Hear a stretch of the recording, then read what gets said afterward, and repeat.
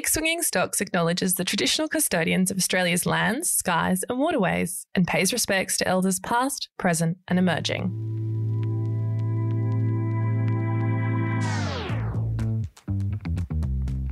Welcome back to another episode of Big Swinging Stocks. We're back this week with our favourite series where we take you into real people's real portfolios. Not so you can copy them, but so we can see how ordinary people make extraordinary decisions about their money. And because we all love knowing what people spend their money on. We're joined this week by the most mercurial and interesting person that I know, someone who has lived the equivalent of 9 lives in his 33 years. Keon's been in the army, studied to be a pilot, and now works in aviation. Welcome to the podcast, Keon. Hi, Alex. Thanks for having me. I'm so excited to have you. Tell us, what was your first investing memory? It'd have to be the old Dolomites account when I was a little boy running to the canteen at school. Had my little booklet and I'd pull it out, see how my change and coinage, and then try and think, is it worth getting a lolly from the canteen or not? That scheme worked exactly as intended, creating little CommBank customers from a very young age. It was a good exposure to sort of the marketing strategies, savings tropes. Yeah. And did that stick? So would you say that influenced how you think about money today? It probably worked on two fronts. So it probably worked on, I can see the flaws in some schemes and really sort of work out, is this value to me?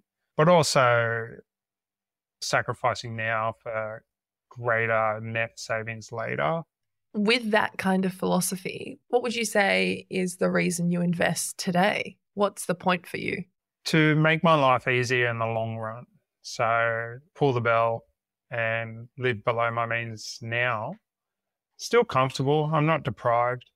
But really just trying to put everything away into some sort of nest egg that is feeding me and giving me a greater means in the future. Pain for gain. Yeah. Nice. So you said feeding into you in the future is the purpose of investing for you to create a passive income? Yeah. It's that right even up to kids and retirement and something I can pass on. Yeah, I've had a dream that one day I will have the trust fund kid because I've developed that. Obviously, I don't want the personalities that might be associated with that, but that would probably be my biggest dream in finance world. That's a really, really pure, wholesome dream, Keon. Just wanting to leave your kids wealthier than you were. So how would you say your choice of jobs or just how you've chosen to create an income has helped you try and achieve this dream of trust fund kid? To be honest, it hasn't really been a focused dream coming out of high school. I didn't really know what to do. I was really just following the heart and following probably what engaged me, the dopamine, I suppose you'd say. So that's why you have army and then into something else exciting with training to be a pilot. And now I'm a bit more growing up, becoming mature, got into the aviation and trying to funnel that finances into something more practical. Okay, so what was your first investment? To be a term deposit with ING. And this was back when interest rates were really high. So I think it was around 16%. That honestly was the first time that I had my money sort of locked away. Previously, it'd always just be about saving. And the idea was saving is going to make it grow. But then I realized actually saving and my savings can both help me grow. Yeah. And that concept of how much return is it getting, the risk reward factor, obviously cash is very liquid, but you don't get a huge return and then it all goes up in a ratio. That's so interesting. So that term deposit, how much did you invest? It was 10,000 and for 1 year. Wow. How much did you say? 16%? 16. So 1,600, yeah. Holy mackerel. I don't know that we're ever going to see interest rates like that again, but that would be amazing. So started with the Dolomites, then you moved into term deposits. There's a really nice escalating risk ratio there. What are you invested in now? You said it there. It's like an escalating thing. The more exposure I got, the more I got involved. And so then I was getting into ETFs, into a little bit of crypto, just more and more stuff. And more sort of just building and putting away and out of sight, out of mind, to be honest, too. So how much are you socking away, like as a percentage of your income? How much are you putting away each fortnight? That's not how I target it. Oh, okay. What's your strategy? I really just pull back to the edge of comfort. So if everyone's got like a green zone, living the high life, a yellow zone, living within your means, and a red zone, just making it. I'm just outside the yellow zone, but I feel rewarded every time I'm sitting there because I know that's doing good work. So you're happy to take the sacrifice now because the reward feels like it's at the end of the rainbow for you. Yeah. And it's kind of like sometimes people just don't want to go to the gym. Sometimes I do want to buy that avocado toast, but I know if I don't, I'm doing good for me later on. Later on, yeah. And you are very frugal. I mean, I should tell our audience, Keon and I are actually friends, and Keon is my frugal inspiration because I'm probably more intentional with my purchases, but I definitely live in that green zone. So tell the audience perhaps for a bit of flavor, what would you say are some luxuries that you think our generation takes for granted or just always indulges in that you might sacrifice because you're quite happy to make that trade-off now for putting that money away, investing it, and then having that nest egg later? There's a lot of tropes, like just don't throw away something because you don't like the look of it or it's starting to get worse for wear. Put some mental energy in trying to get it fixed. That's an obvious one. But even just the discipline around producing income would probably be the sense I get more reward. So if I work an hour for $25 or $30 or whatever, then I get home after a hard day of work. Nobody wants to do anything. But then I see an email about a focus group for $100 an hour. And it might take me 5 minutes to quickly answer it. I do want to relax. I do want to chill out. But it's that discipline of like engaging in it straight away because I know the pay rate is much higher than what I get with the job I'm prioritizing during the day. So I earn at my job 30, 40, whatever an hour. And then for some reason, there's a disconnect. I think with our generation, you get home, you want to switch off. But as soon as you get home, just by happenstance, there's an opportunity to earn $100 an hour. But then you go, no, I'd rather have a nap. Focus groups is a really interesting side hustle because we're not actually talking about surveys which pay 30 cents. You're more into like the in-person or virtual focus groups for like marketing research. But you also have other side hustles which are quite lucrative, which I think you should share with us. Sure, yeah. Like I've done it all and it's a learning experience, just like with investment. You double your toes and then you get better and better and you're able to see the better reward with less risk. But then you get into focus groups and my most lucrative one is clinical trials and they're great.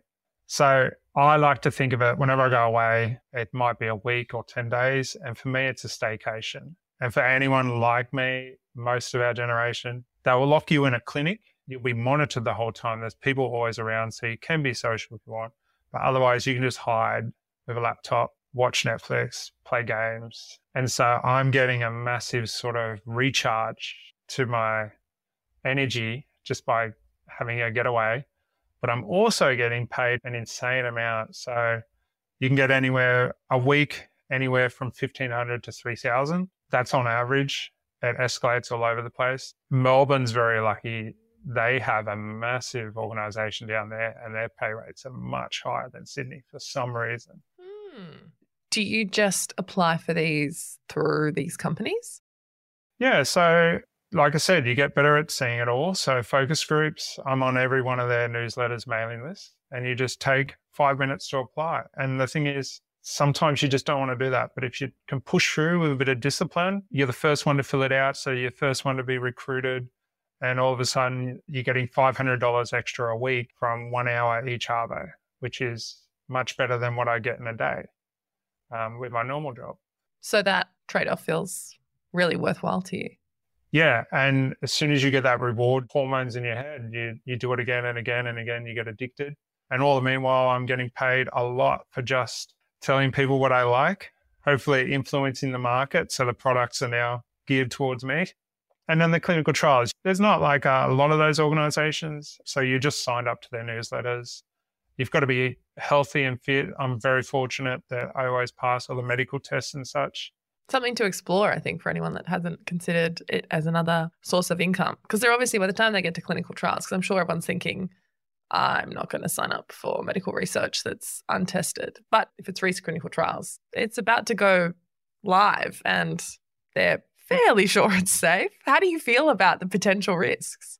No, look, if you look into it a bit more, the ethics boards in Australia are pretty amazing compared to other countries.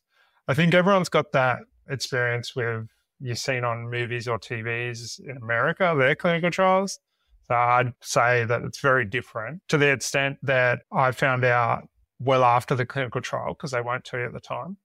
But I was testing the effects or the metabolism rate of paracetamol and Nurofen at the same time in the same tablet rather than two separate tablets. So you're not testing leading edge. I'll say that for sure.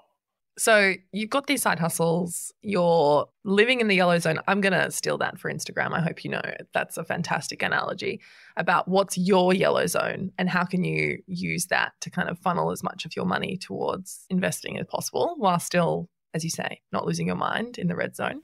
How much have you invested? I've got my net around 90 to 100K, just as an off figure. I started heavily investing and sort of screwing away. I was probably at 20K. And yeah, they're just saving, a little bit of return probably. But probably at my stage of life and even earlier, I guess you're trying to really build the finance that you have. Yeah, because the first 100 is the most difficult because you're doing all the work. It's not doing any work. And you should be incredibly proud of how far you've come. So around about 100K net worth, is there a magic number for you that you're trying to get to? Not really. I think if I can keep squirreling away, once it's out of control, once it's a snowball, and I can just actually start to live in the green zone. It's hard to know that magic number because there's going to be big expenses in life, starting a family and things like that. But just on the analogy that I was using, I will just relate it to gym work. So yes, I try and live in that yellow, but just like when you go to the gym, you exercise for 5 days a week and then you have a rest day. So I live in the yellow and get my finance training all the time and then jump to the green for a rest day, cheat day. That's why I'm sustainable for a long time, not just while I'm trying to build to a certain number. And do you think when you do reach that number, you'll be living in the green zone every day? Or do you think it's so ingrained that you'll probably still keep a lot of those yellow zone tactics that you use today? I will have to sort of go to rehab and probably learn to enjoy myself. So I think it's a lot about giving value to what you want and appreciating what you get. So when you live in the yellow zone, all those green zone things are great. So once I'm older, I won't be living in the green zone with a lot of waste. Because the green zone is your values as opposed to just like spending money on whatever being the green zone. Yeah, and it's going to make it that much richer and that much more enjoyable that I know how I used to live, where it was a lot of sacrifice. And now I get to enjoy those things that I used to sacrifice. It's a really beautiful way of looking at it. And I think we should all probably consider what our own personal yellow zone is. And actually, to continue on your gym analogy, maybe it's a good way of doing it because as you go to the gym, you get stronger. And so the weight you're lifting gets harder. So the yellow zone, what you're able to tolerate or live without gets easier. You go from maybe having Uber Eats 5 times a week to once a week. And that doesn't feel as much of a sacrifice if you do it slowly and incrementally and start getting comfortable with it. So I love that perspective on building wealth and building discipline in our spending. If you were starting today, again, at 20, would you do anything differently? I don't think I would in my past-wise because I guess I really appreciate my life so far, but I just wish I had the wisdom of what really matters to me, the skills of being mindful as I go through life. And there's the obvious ones, like if I was born again, I'd buy Bitcoin when it was 0.00000 sense. That's like everyone's now saying, because we both live in Sydney, everyone's saying, well, if I had known that I should have been buying property in year 9, I'd be a multimillionaire now. It's always a dream. Like, you just like, as you go to bed, oh, if I did travel back in time, I'd definitely buy those things. Even just like 1 Bitcoin would be enough. But thank you so much for joining us on the podcast, Keon. It's been a pleasure talking to you. And to all our listeners, we hope you find your yellow zone, because what richness we can find. Thank you for joining us on Big Swinging Stocks, and we'll see you next week. Bye. Bye. This podcast is brought to you by Selfwealth and operates under AFSL number 421789 as general advice only. Because we can't take into account your personal objectives or financial situation, you should seek independent professional financial advice before making any investment decision. For more information and our financial disclosure statement, check the show notes.